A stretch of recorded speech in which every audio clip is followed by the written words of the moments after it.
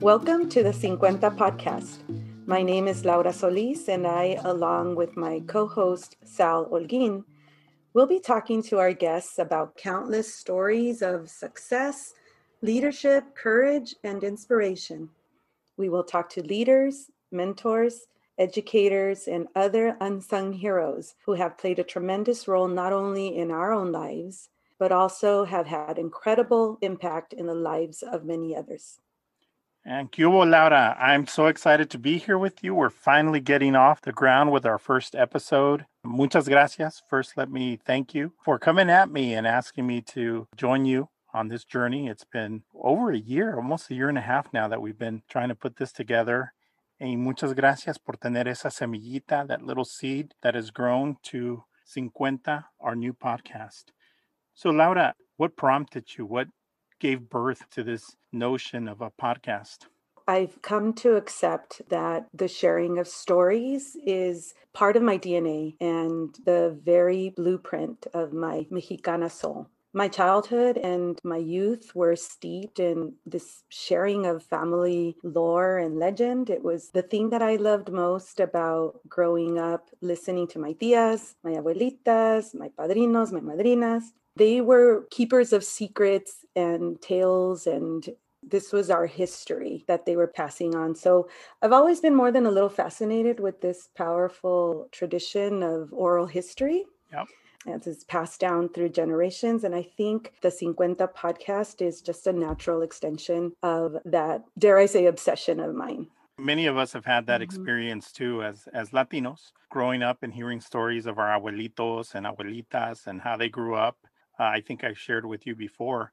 I had this image of my grandpa, when I asked him, cuando vino de Mexico, ¿cómo vino? And he said, pues vine de pecho. And I had this image as a little kid that he was crawling on the ground. But no, he was about a year and a half and he was still nursing. So todavía le daban pecho. And that's one of the most funniest stories I remember my grandpa sharing with our family. And we would always laugh. And my aunts in particular laughed at me, not with me, when I realized what my grandpa was sharing. So Laura, when you thought about this idea of a podcast, what did you do to make that come to reality? How did you get us from that idea to where we are now? I love that saying that luck is when preparation meets opportunity. So for me, the opportune moment was when I spoke to a trusted friend, actually a mutual friend and colleague of ours, Dr. Rebecca Andrade, who happens to also, like me, be very interested in creative outlets. And she proved to be a great thought partner in the development of the idea for this podcast. And I remember, actually, she said to me, we can be edupreneurs. And that was her way of meshing or blending educators by day and entrepreneurs by night, I guess. Anyway, I think originally we just wanted to bring stories of people in our own network and professional circles whom we knew to be incredibly successful, particularly in education leadership, who were unbelievably inspiring and courageous, and yet had only privately shared their moments of struggle and how they had overcome tremendous hurdles to gain success.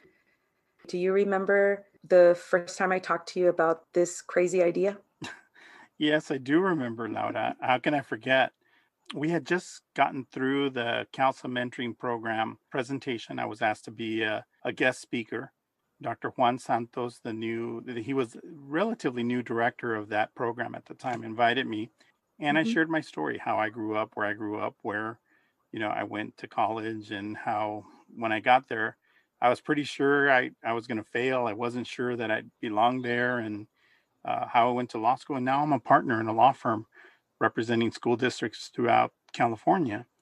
And at the end of that, you, Dr. Terry Walker, and Ofelia La Riviere, you said, Sal, have you ever thought of having a podcast? I said, "Estás loca." Yeah, I remember that. And you know what? It was flattering. I think you validated me for what I had shared. Well, first of all, you didn't even know what was going on in my head when I listened to your wonderful story, because while this idea of the podcast was brewing in my mind, I had always regarded you as, I would never say like a stuffy lawyer, because I knew you a little bit better than that, but certainly you were always so reserved and serious. And I only knew you from attending your workshops on education law and your work with school board. And so when I heard you tell your story so authentically and so genuinely, that kind of resonated with me. And I thought that you would be a great co-host, the third partner. And so when I asked you that fateful day, would you ever consider having a podcast? And you said, are you crazy? No one would. What? Like, I don't even have time. I don't know. You had a million excuses. Yet Terry and Ophelia actually said to you, no, Sal, we would listen, right? And I don't know if that stuck with you, because about a month later or so, we saw each other at another CALSA event. You said to me, I'll give you a minute to pitch me the idea. And I took it. 1 minute became 2 minutes, then 3. And I could see the wheels turning in your head a little bit. It became clear that, yes, you were in, if we didn't put you in that little corner, which is the legal side, which is kind of what we had thought would be the fit. And we were actually absolutely thrilled when you said, no, I need and crave the creative aspect. Right. Yeah, I was going to say, and even at that point, I still wasn't convinced. I was willing to explore, and I didn't know you or Rebecca. I had not worked with you all before. I had known both of you as what I would consider serious members of CALSA, who attend the conferences, who go to the professional development, who have very, both of you are very intelligent women and dedicated to your profession and dedicated to the communities and children you serve. It's like, how can I not want to work with you? I'm just motivated by that. But was our personality going to jive? Were we going to be able to work cooperatively, collaboratively? Could I feel comfortable being myself and not Sal, the attorney that you knew? But we had a little glimpse of what it might be like, because we met how long ago before that? Gosh, sorry, I knew we could. 15, 16 years ago. Do you remember how we met? Oh, yes. We were, again, CALSA is the organization that brought us together. Kind of like. And what is CALSA, by the way? Have we said what CALSA is? No, I don't think we have. CALSA is the California Association of Latino Superintendents and Administrators.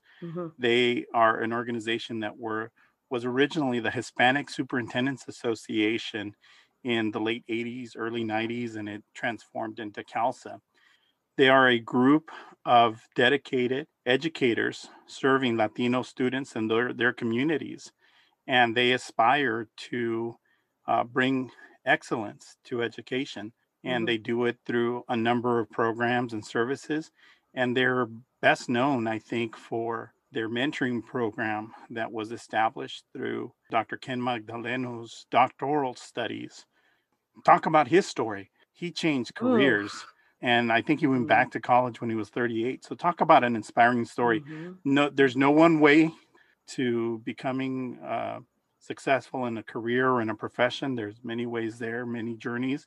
And each one is so rich and diverse. But back to how we met, there was a group of us that wanted to go to dinner, and we carpooled. And I say carpooled, pero parecíamos payasos del circo. I happened to have had an SUV at the time, and I think we piled in, it was probably 12 people, but it felt like 17, 18 people. And I mean, we had you, and we had Dr. David Gomez, Paul Loya, but my God, the Pomona, were the Mexican stereotype. The Pomona posse, you and your girlfriends from Pomona. That's right. Shout out to all my Pomona peeps. And I think we wound up going to Sevilla's for dinner that night, and we drove there, and everybody was happy and dancing in my car. I'm surprised. You were the lawyer with the DJ skills. Oh my God, that's right. You were playing some great music. Yeah. That night. Yeah. So that's how I knew you. Right. And by the way, I wasn't afraid of at the thought of you getting pulled over Well, because you weren't because there are driving. like 3 lawyers. Was There were that you were probably 3 driving? lawyers, 3 Yeah. superintendents, 3 principals, 3 I had directors, I had man. not a care. And I don't know if you remember, but when we got back, the valet was holding the door open. Goes, how many more of you are in there? Oh my gosh! And we got a little sidetracked because I mentioned I still wasn't convinced, Mm, and I needed to know how we were going to work together. And mhm, I knew Richard Tower through my work with him as a former assistant sup of HR and superintendent. He did a lot of professional development with groups and boards and cabinets mhm. on personality assessments so that your group can work well together.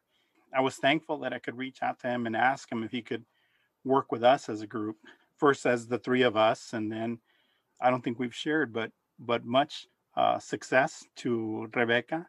She became superintendent of Salinas City School District, and we cannot be more proud for her, this new chapter in her life. We knew that this was her next challenge and her next opportunity, and we send her much love and light her way. Yeah. We know that she is where she needs to be, making a difference. Es un So a capítulo nuevo de lot su of love vida. for Rebecca Andrade. Yeah, un Yes, capítulo nuevo de su vida yes. y le deseamos lo mejor. And she knows she's going to be a guest of ours. I Mhm, want to make sure she lands and plants her feet well. And mhm. I have no doubt she will do her best for that community.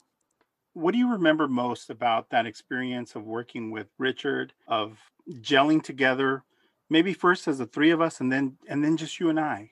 Well, the first time when it was the 3 of us, I was very good friends with Rebecca. I just remember that particular process for me was difficult because you were a new energy. And so this idea that to have to be so introspective and to figure out, oh my gosh, how are we going to interact with each other? How do we play well with each other? And how do we disagree? And how do we play up to each other's strengths and support each other in moments of like weakness? And it was a matter of being very real with each other and sharing very personal parts of our stories with each other. And that vulnerability was not easy, but it was also required because we were going to be asking our guests to do the very same thing. In order to ask for that vulnerability and that courage, that we needed to get comfortable with ourselves in telling that story. So that part was difficult, but Richard did a masterful job. Really was there to hold our hands and kind of lift us up when we needed to in order to get to the other side, which was complete trust in each other. Did you feel Endearing. the same? I did, and again, with uncertainty, I came into it, but I was open-minded.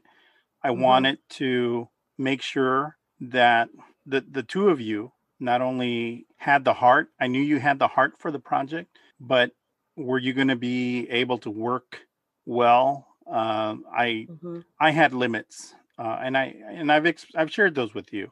And at that time, I was dealing with a change in my life that I needed to Mm-hmm. focus on, and the timing wasn't quite right. I knew it would be a project that I would have to work slow and steady on. And thank you Mm-hmm.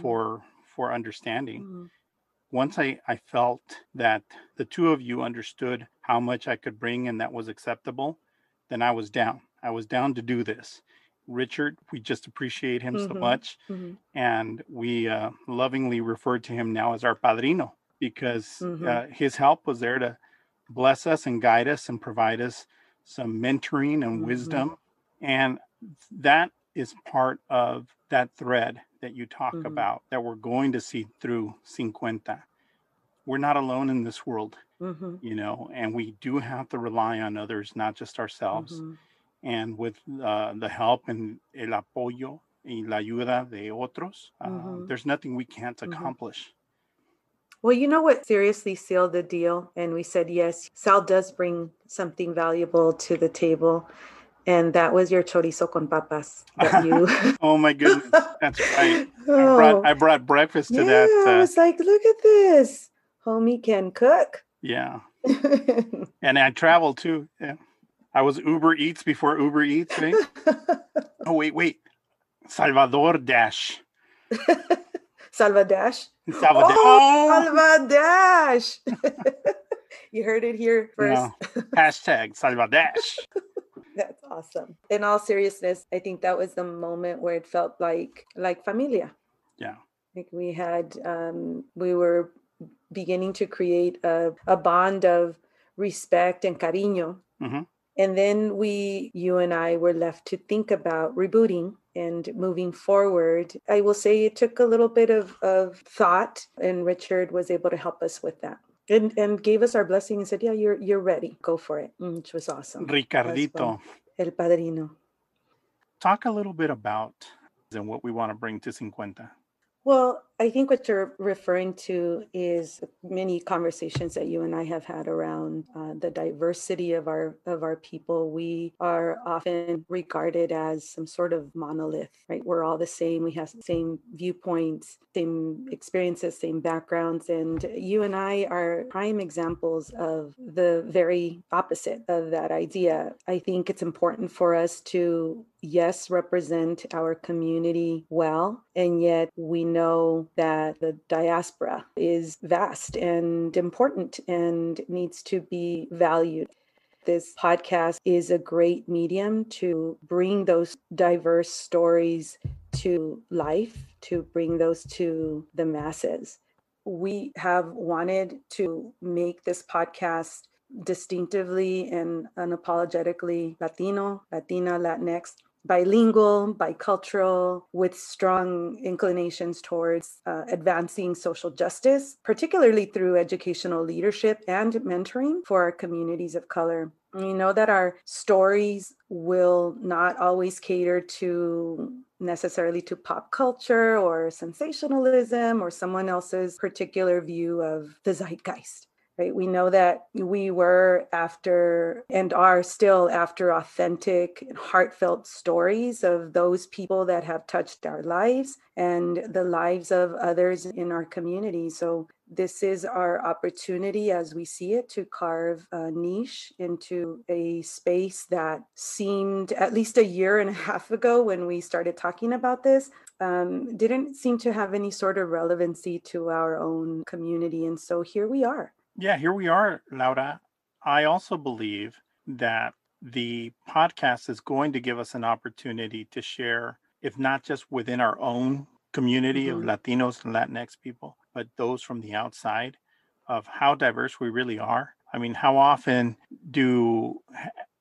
have we met Puerto Ricanos, Dominicanos, who might say, hey, they come into a particular town and they think they're Mexican just because they speak Spanish. Or if you're Mexican and you wind up going to New York City or anywhere on the East Coast, they think you're Puerto Rican because you look Latino. And we can go all over the country and be confused for any number of different people. And, why is it that even amongst ourselves, we have some strong feelings towards other Latinos from different countries? And is it true that it all depends on who's closest to the U.S. border, right? And I hope we can dispel some of those notions. I hope for our community, we can bring a better understanding of how we're probably more similar than we are dissimilar. But man, you just look at people dancing salsa and they look good. You look at people dancing bachata, they look good. Cumbia, they look good. Banda, they look good. I mean, it just norte, they look good. And just in dance alone, in our music alone, we all enjoy it. We can all understand it. Maybe you can't understand all the reggaeton, but like rap too. You grew up listening to hip hop. That's part of your community. And before Run DMC, you could understand the lyrics, right? Some people say that's a real rap, back to rappers alike. But now some of the guys you can't even understand. We talked about the Latino experience being so diverse, but I think I also want to emphasize that it's not just a podcast about Latinos and Latino stories. I think it's about people who influence our Latino community and our experience, like Michelle Broadnax. Michelle, who is the CEO of Los Angeles Education Partnership. She is a wonderful friend and such an inspiration, and is there in the fight for justice and to do away with systemic inequity. Again, fighting the good fight to bring educational opportunities and access to communities of color. So, Laura, we've already done a few episodes before recording this one. I mhm, think we wanted to get mhm. us the flavor del sabor. How has it turned out so far for you? Is it what you expected? I don't know that expected is the right word. I didn't know what to expect. And I think too, Sal, I would say that's what I would want for our audience. I never want to say that I have expectations about this podcast. I do have hope plus commitment, right? I have hope that somewhere in those stories, our listeners will see themselves somehow reflected back. Again, just bring them joy, laughter. Maybe we'll even cry together, right? Because already in some of the interviews that we've done, that has happened. We have They're very tears emotionally and impactful very stories. touching. Little did we know that some of these people Mm, we've come to learn and admire and have suffered very mhm, traumatic mhm, experiences as young children. mhm, And it's mhm, awesome what some of these people have mhm, managed to do. mhm, And I can't wait to share those mhm, stories mhm. with our listeners.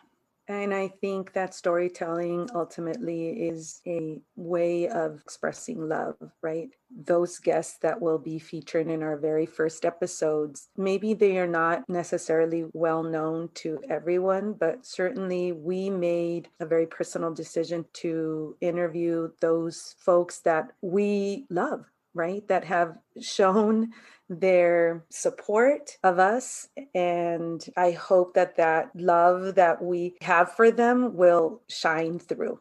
And the feelings are countless because Mm-hmm, yeah, I agree, it's love, mm-hmm, but it's respect, a sense of orgullo, mm-hmm, pride, in knowing some of mm-hmm, these people and the fact that they've contributed in so many ways. Maybe, you don't see them on a national level. Maybe you don't see them at a statewide level, but even in their small community, if it's just in one school where they're contributing and leaving a legacy behind, that's an impact. It's and that's affecting, the true mark of importance. right? If we can show how it's affecting and improving our Latino communities, even barrio by barrio, Mm-hmm, then those are the stories that we need to tell, mm-hmm, mm-hmm, because I don't think mainstream media cares or is going to share those kinds of stories. They'd rather sensationalize something else and not mm-hmm. really give us a chance. Right. You came up with the name 50 for us, and it's a very personal story. Do you want to share that with us right now? Sure. And I feel so honored that I was able to share this idea, but thanks to my dad and to uh, a riddle he shared with me when I was little. I think I was about 6, maybe 7 years old, and we were in New Mexico. And at night in the New Mexico skyline, you see a lot of stars. And I think he noticed I was looking up and just checking them out. And he asked me, he goes, "¿Cuántas estrellas hay en el cielo?" Like, how many stars in the sky? And there I go. I start pointing at him, trying to count. And I'm like, I'm never going to be done.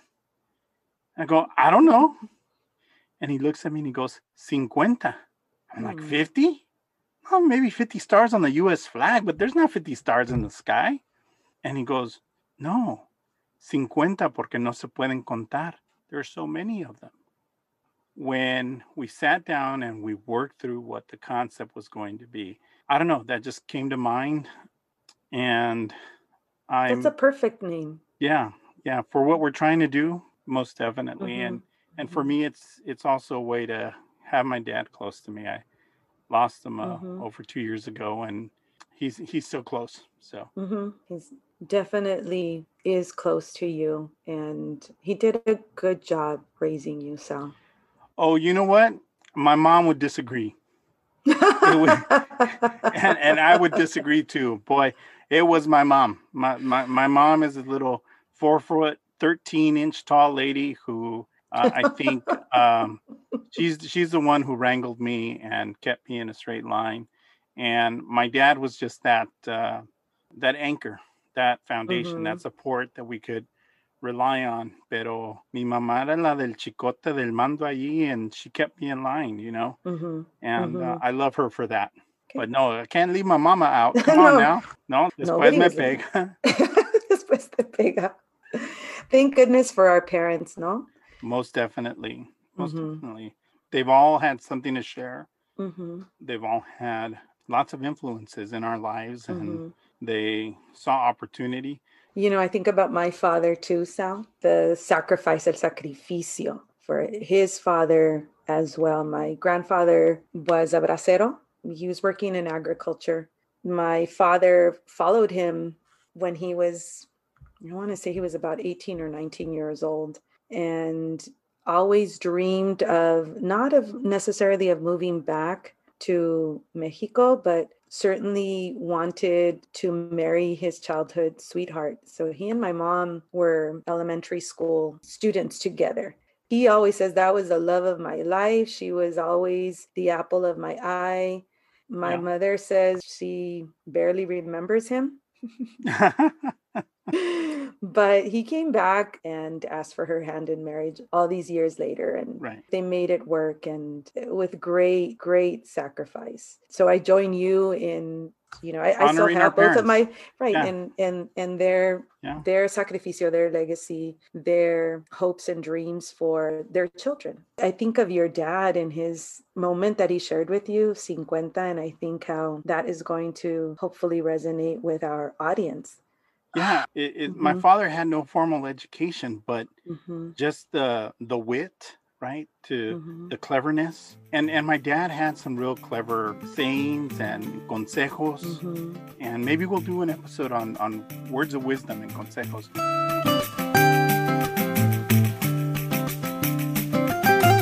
So where did you grow up? I grew up in the Imperial Valley, which is a border community just in that little area between Arizona and Mexico. And Mexicali was my place of birth. I was only there for a few months and came to live and grow up in California, like I said, in that desert community. And Como so that's where dicen, I grew up. yeah, como dicen algunos, ahí donde perdió el diablo los calzones, you know, because it's so hot. Um, I've been in Imperial County in the summers for work, Mm-hmm. and I get there and I tell the locals, man, it's hot. They go, today's not bad. Last week is 118, today's 113. I was like, man, how can you tell the difference? That sounds about right. And then I came to LA when I was in high school. My father changed careers. He was a specialist in irrigation, Mhm.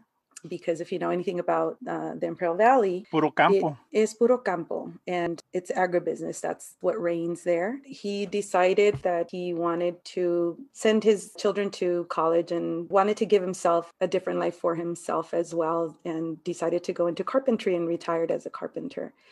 What about you? Where did you grow up? You know, native Angelino, born and raised in South Central Los Angeles. And I still call it South Central, although, you know, for political reasons, after, you know, Boys in the Hood and after the Rodney King riots, we're no longer South Central. We're just South LA. If we, uh, if we want to give us some orientation, I grew up about a mile and a half, almost 2 miles from Florence and Normandy, the epicenter of the Rodney King riots. And I went to a small elementary school until fifth grade, Miramonte Elementary, and I'm very proud, and I give my shout outs to Miramonte. I was a product of LA Unified School Busing System, their magnet program. Wound up going to junior high in Eagle Rock Junior High, and then to Franklin High School in Highland Park. So I spent a lot of my time from fifth, sixth grade on a school bus. I Mhm. grew up the son of an immigrant. My mom is from Guatemala. She came here essentially as a indentured servant. It's a very sad story.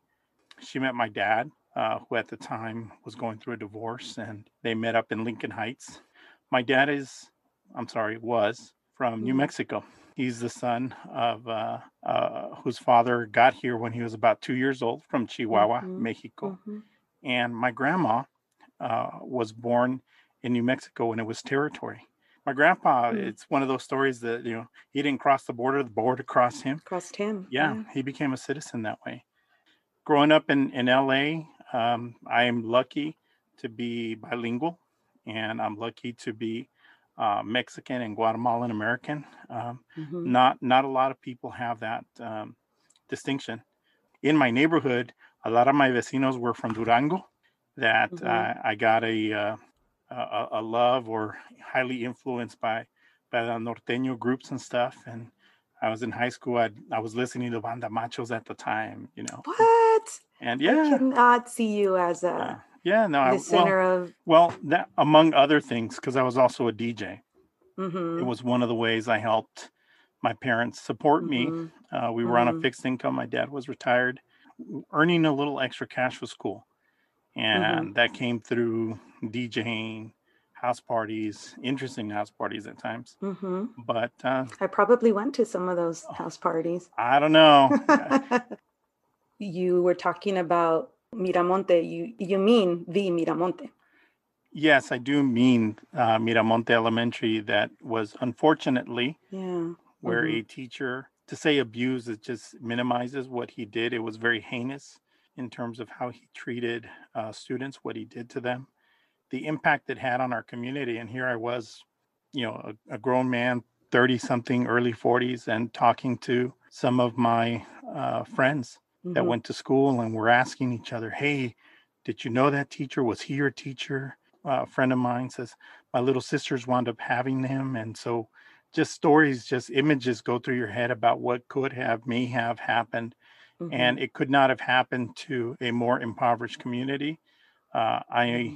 I know that we have a large number of immigrants in my neighborhood now, more than when I was there. When I Mm-hmm. was there, I almost want to say we were evenly split African American and Latino. Mm-hmm.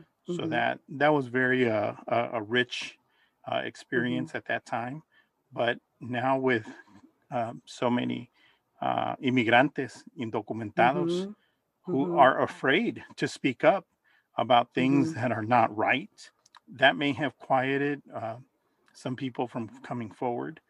But yeah, that is the Miramonte that I speak of.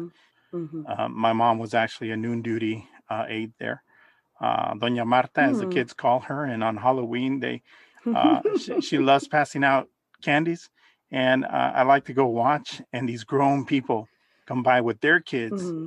and they're yelling, Doña Marta, and then they tell their wives, esa señora Oh, nos daba de comer, oh, and that's well, my sweet. mom was a cafeteria worker. It Yes. wasn't that my mom was feeding them, but you hear these grown men telling their I love wives or it. girlfriend, esa I señora love nos it. daba de comer. So Hmm. that's Well, I was going to say your experience was probably unlike mine, but I had to ride the school bus because I actually grew up in a very rural area, as I said. And I went to a school from kinder through grade 8, I think only 100 students. Okay. My parents did not send us to the school in town.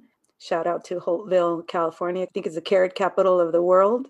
Population of like a couple thousand. And yet my father wanted the best education for us and sent us to this small school and where was the with school? like What was it just a called? Pine Elementary School. Little school, little name. Little school, graduating class, Sal, 8th grade of 12. Ah, And the Toledo. two of my very good friends to this day, they know all my secrets, they know all my joys, they know all my stuff. Leticia and Marianne, I met them in kindergarten. Oh my goodness. I have fond memories and not so fond of having to ride the bus for like an hour because you can imagine if you are in a rural community, it takes forever to round up all the kids, get them on the bus and, take them to the tiny little school of, 12 in your grade. Well, So, we yeah. used to commute. I think it was like 16 miles from my house to Franklin, Mm-hmm. Mm-hmm. but I was on the bus for about an hour and a half just to Mm-hmm. make it through Mm-hmm. LA. And boy, I Mm-hmm. became familiar with back streets going through LA. We would go through, Chinatown, through, Pico Union Wow. area, the Harbor Freeway with the little quick on ramps, off ramps that some of the substitute bus drivers knew how to take. It was cool, Mm-hmm. you know. And then I Mm-hmm. played sports my freshman year Mm-hmm. in junior high. I was on Mm-hmm. a junior high school campus. So Mm-hmm. my freshman year, I would take the late bus after practice and Mm-hmm. had some really good conversations with some of these bus drivers. And I remember one of the inspiring words of wisdom were shared with me by a bus driver. And we were talking about going to college. He was asking me what activities I was working on. And he goes, man, he goes, you got it going on. He goes, shoot for the moon. Mm. Because if you come up short, you're still among the stars.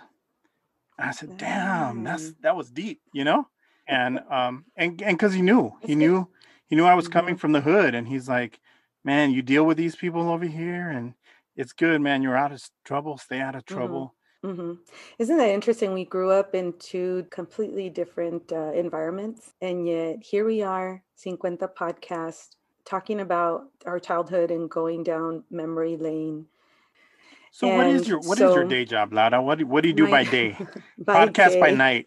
I work for a school district in Los Angeles County. I am a director of special projects for the Learning Support Services Division. How long have you been in education?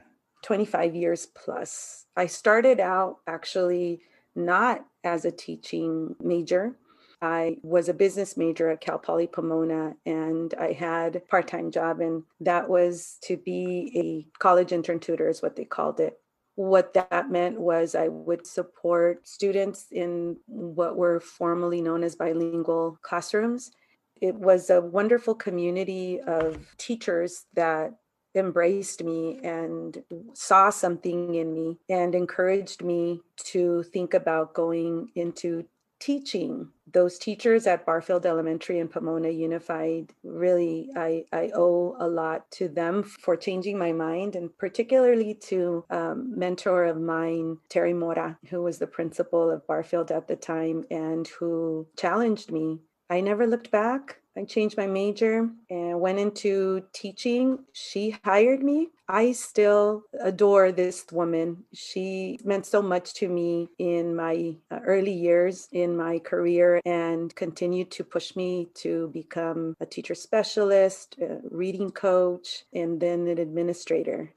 Yeah, isn't it amazing how someone sees something in you that you can't even see in yourself, and it just propels you in Absolutely. ways that we can't imagine.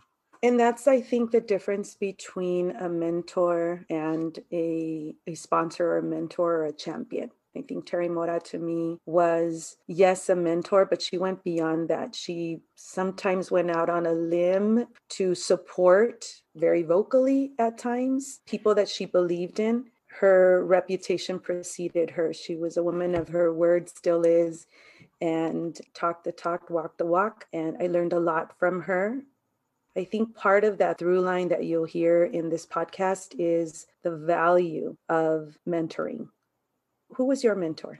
Oh goodness, I think it would have to start with my college counselor, Mr. Mm-hmm. Jack Wright. He is one of our first guests. Simply put, I don't think I would be where I am if it had not been for his guidance.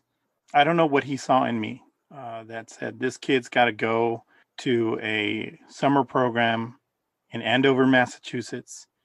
And I don't know what he saw in me when he told me I needed to apply to Ivy League schools. When I remember thinking, this man is crazy. Why is he bugging me so much? He was sure that I'd be accepted to the UC systems and to USC and my alma mater, Stanford. And I couldn't see that. Where I grew up, this stuff doesn't happen to us. I knew my teachers had to have gone to college, but I thought of that only happens to teachers. That doesn't happen to me. I'm the first in my family to go to college, first to go to law school. I didn't know what to major in, but I thought political science would be cool. And then I had an interest in bilingual education because Mm-hmm. I came up traditionally in the English track. My brother, who is younger than I am, we have the same last name, same parents, same family. He comes up in an ESL program and I'm not understanding that. So my interest in political science led me to taking some bilingual ed classes and working on educational policy. And I thought maybe I'd become a teacher.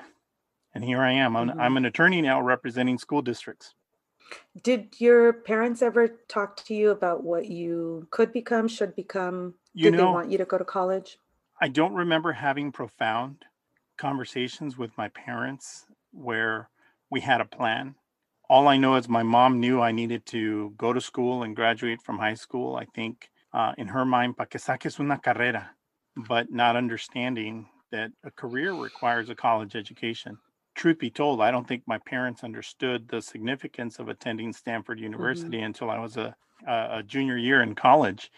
And they Mm-hmm. happened to see a program where Stanford was featured as a research facility and some professor was there and they showed the kids riding bikes. And my mom said they were there glued to the TV wondering if I'd go by, right? Oh. And then my senior year, some young lady named Chelsea Clinton was accepted to Stanford. Well, And now. my parents then, my mom particularly, to say, mi hijo asistió a una universidad digna de la hija del presidente, you know, worthy of the president's daughter. That's where my Mm-hmm. son went to school. It's like, wow, you know, that's the humility that my family had in terms of what it is to go to college. And Mm-hmm. so, not knowing what was needed, my college counselor was there to fill in those gaps to get me through the door, to give me Mm-hmm. that opportunity. As you and I have talked about this podcast, these are the kinds of stories I want to share, not just with grown-ups like me and you. We've made our life, and maybe grown-ups like us can still learn and improve. But I want to reach out to younger masses for them to hear Mm-hmm. your story. I loved your story. You went in as a business major and then Mm-hmm. completely changed, and that's okay. We Mm-hmm. we don't have to go to college knowing where we're going to come out. I mean, Mm-hmm. I went in thinking I wanted to be a teacher because I wanted to give back. Mm-hmm. I If was I the opposite. I was the Yeah, opposite. In my family, I actually actively fought against the idea of becoming a teacher because on my mother's side, her father was a teacher. His father was a teacher. His father's father was a teacher. You know, it went all the way back. I think my grandmother used to call it la mafia del gis. oh my God, the chalk And mafia. that's right, the Chad Mafia. And so that was something that I thought, oh, you know, I don't really want to do that. I want to break the chain. And you know And what you yet, ironically, Yeah. here I am.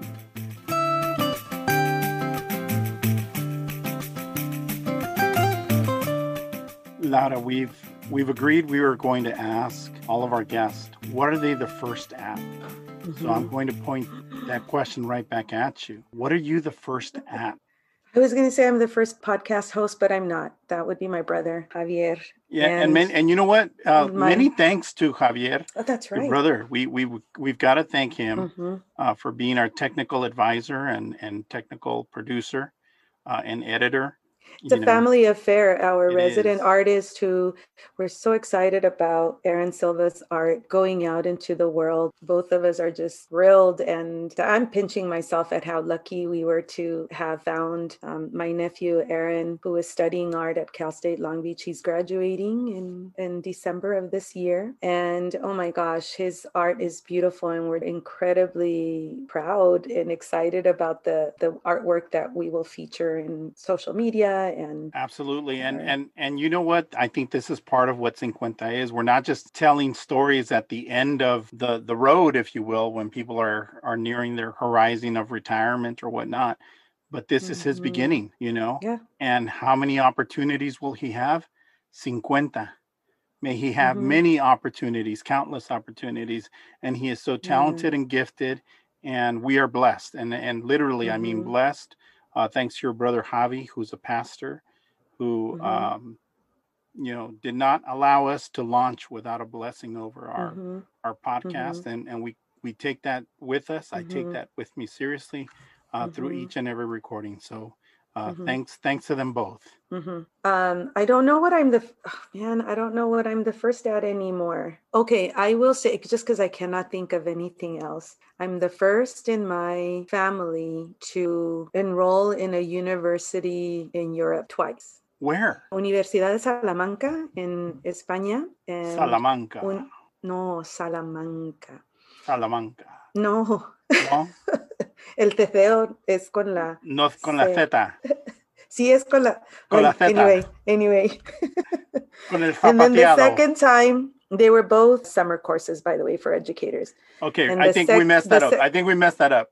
No, I loved it. I loved it. We're going to keep it. You just like your idea of perfectionism.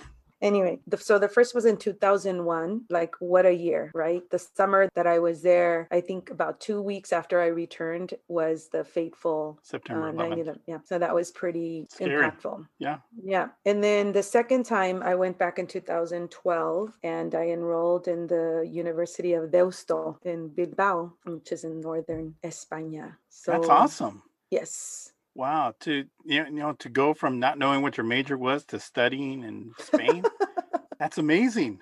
Anyway, what are you the first at? I'm the first in my extended family to go to college. And what a college you went to? Yeah, I did. What year did you graduate? Class of 96. Are you the first ballet folklorico dancer in my family? In your family? I think so. Way to work that in there, Laura. Yes, I danced ballet folklorico while I was at Stanford, and Can you still do the zapateado? And I probably can for about 10 seconds, and then I have a heart attack. But no, it was a very rich experience. I never thought I'd be a dancer. Come on, really? I thought being an Eagle Scout was something to be a little embarrassed about, right? Growing up in the hood, and you're an Eagle Scout, a Boy Scout, what? And so, there's another first. I was the first in my Boy Scout troop 413, to be an Eagle Scout. But yeah, I went to Stanford and I performed in the performing group for 3 years, my sophomore, junior, and senior year. All right, Lara. So the other thing we do with our guests is our 50-second rapid fire, quick answer challenge. Are you ready to go into our rapid fire challenge? All right. Yeah, we are. Are you ready? Yes. What was the first concert you attended? Menudo, 1983 or something. What was the last book that you read? A Negro and an Ofe by Danny Gardner. Favorite corrido norteño? Favorite corrido norteño? ¿Corrido? Or just norteña, rancherita. Norteña. I'm going to say anything by Ramon Ayala. Okay. What was the first slow song you remember dancing to? Careless Whisper, George Michael. What are you superstitious about? Superstitious? I don't think I am. But I do believe in magical thinking and the good kind of magical thinking. And there's your 50 seconds. Why are you laughing, Laura? This was awesome. It's your idea. I know. I have to tell you, I'm impressed by your rapid fire answers. Menudo and George Michael. You go, girl. Sal, are you ready for your lightning round questions? 50 seconds? No, I'm not ready. But como dijo Tone Loc, let's do this. Sal, ¿tortilla de harina o de maíz? De harina. If you were a loteria card, what would you be? Oh, man. I don't know. El músico. El DJ. What's your favorite ballet folklorico dance? La Madrugada. What song makes you cry? Que falta me hace mi padre. If you could give your 17-year-old self some advice, what would it be? Be more courageous and be more courageous. Okay, we're done. That's it. Okay. You were rapid. Yeah, that was like 48 seconds. That was pretty good. Any closing thoughts as we move forward? Listen, this has been a long time coming. It feels good to be here, finally finishing up this episode 1 with you, Sal. Thank you so much for coming along this, as you called it, crazy ride with me. I can't think of anybody else that I would rather be doing this with. Really and truly, you're like an hermano to me, and you're my familia. That's how I feel. So thank you for being part of Cincuenta, and I hope to continue having lots of fun with you in this endeavor of ours. So thank you. No, gracias a ti. I can't thank you enough for giving me a chance to step outside of my daily and to do something creative that I hope gives back to my community in a different way. I'm really enjoying myself. And I have to tell you, I didn't know what to expect when we started. But once we got through our first episodes that we've recorded and I heard those heartfelt stories that are being shared, they inspired me more. Me dan el ánimo, the fuel to keep going. So, thank you. Un fuerte abrazo y hay que echarle ganas, mujer. Igualmente. Gracias, Sal.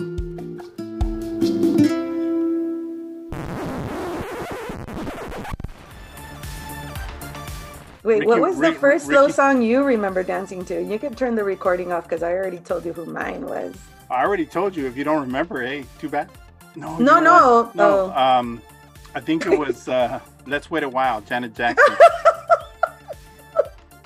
Did you hate hearing that song, Sal? No. Mm-mm. Are you reliving it? Yeah. Oh, yeah. Yeah. Yeah, Careless Whisper, though. Ooh. Ooh. Yeah. And we won't talk about the slow jams I danced to while I was a DJ. Oh, hey, while you were supposed to be DJing, sir? Well, but you didn't always at the Mecha parties? No, I wasn't DJing at the Mecha parties.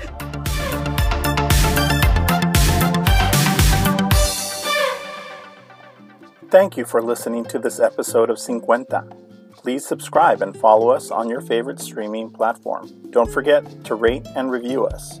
Mil gracias to our supporters, advisors, and volunteers, including Javier Solis, our technical producer, engineer, and editor, Aaron Silva, our resident artist for his beautiful work on our logo and Loteria-inspired art, Norma Garcia Muro, our brand marketing and creativity advisor, Dr. Rebecca Andrade, our thought partner and colega, Richard Tower, our padrino, and specifically team building advisor and coach, as well as our countless friends and family members who have encouraged us, sacrificed time with and for us, and are the wins in our sales to see us through this journey. Follow us on Instagram and Twitter at 50_podcast. Esperamos que 50 haya sido de su agrado. We hope you enjoyed 50.